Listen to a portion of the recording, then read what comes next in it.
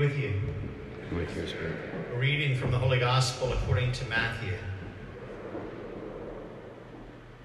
Jesus said to his disciples, "You have heard that it was said, an eye for an eye, and a tooth for a tooth. But I say to you, offer no resistance to one who is evil. When someone strikes you on your right cheek, turn the other one as well. If anyone wants to go to law with you over your tunic, and over your cloak as well. Should anyone press you into service for 1 mile, go for 2 miles. Give to the one who asks of you, and do not turn your back on one who wants to borrow. You have heard that it was said, you shall love your neighbor and hate your enemy. But I say to you, love your enemies, and pray for those who persecute you, that you may be children of your heavenly Father. For he makes his sun rise on the bad and the good, and causes rain to fall on the just and the unjust. For if you love those who love you, what recompense will you have? Do not the tax collectors do the same? And if you greet your brothers only, what is unusual about that? Do not the pagans do the same? So be perfect, just as your heavenly Father is perfect." The Gospel of the Lord.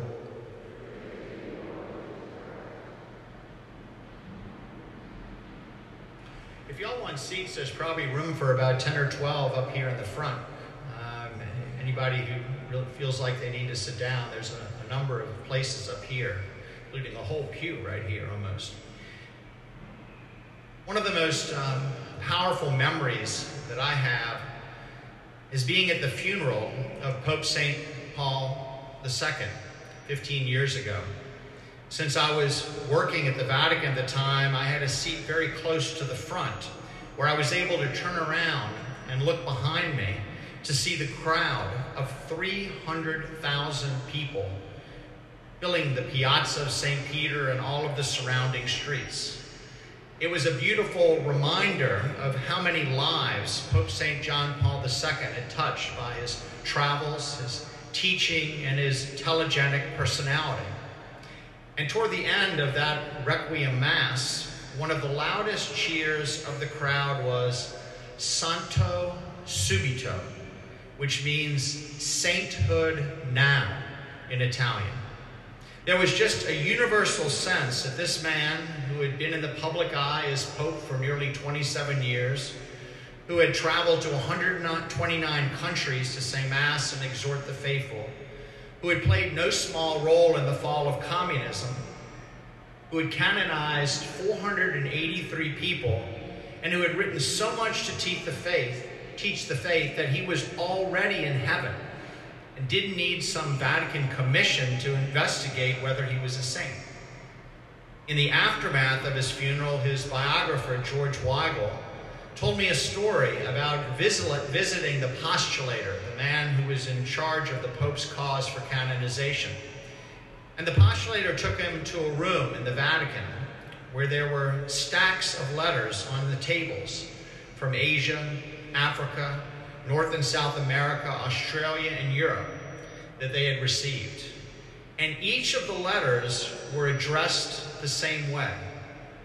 The address simply said, Pope John Paul II, heaven. I mean, the U.S. Postal Service can't get my energy bill across New Orleans on time. This is no lie. We had to go on auto pay because we got our bills so late. And letters addressed to John Paul II, heaven, are getting from Africa to the Vatican. It's even more astounding if you understand how the Vatican mail office works. They recently found Paul's second letter to the Romans.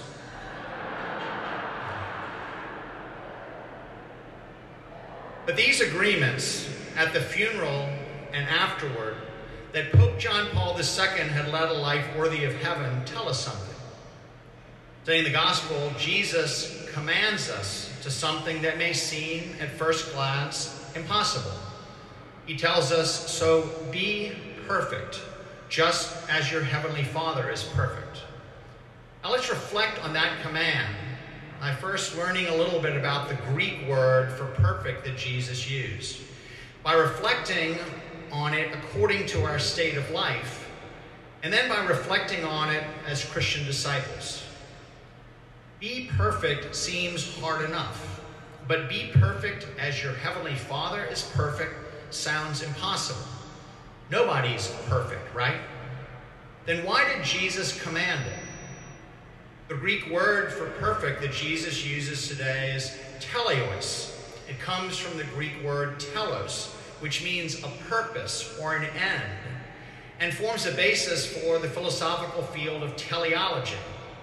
What this means is that things have purposes. So the telos, or the purpose of, say, a hammer, is to hammer nails. The telos, or the purpose of a chair, is to provide a place to sit.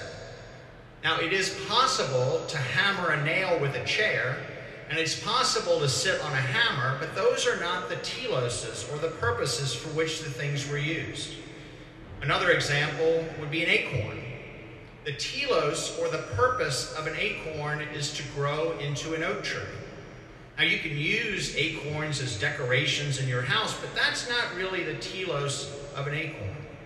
So when Jesus tells us to be teleos, to be perfect, he's telling us to reach the purpose for which we were made. So if we see perfection as reaching the purpose that God has for us, and that is one goal. So let's look how that works according to our state of life. Now, what do I mean by state of life? Well, we should certainly strive to fulfill the purpose of what we are doing in our lives. Teleology is what underlies ethics. So being the best lawyer or the best doctor means having the best ethics. But you might also want to be the best teacher or banker or electrician or student. But our state of life is more than what we do. It's who we are.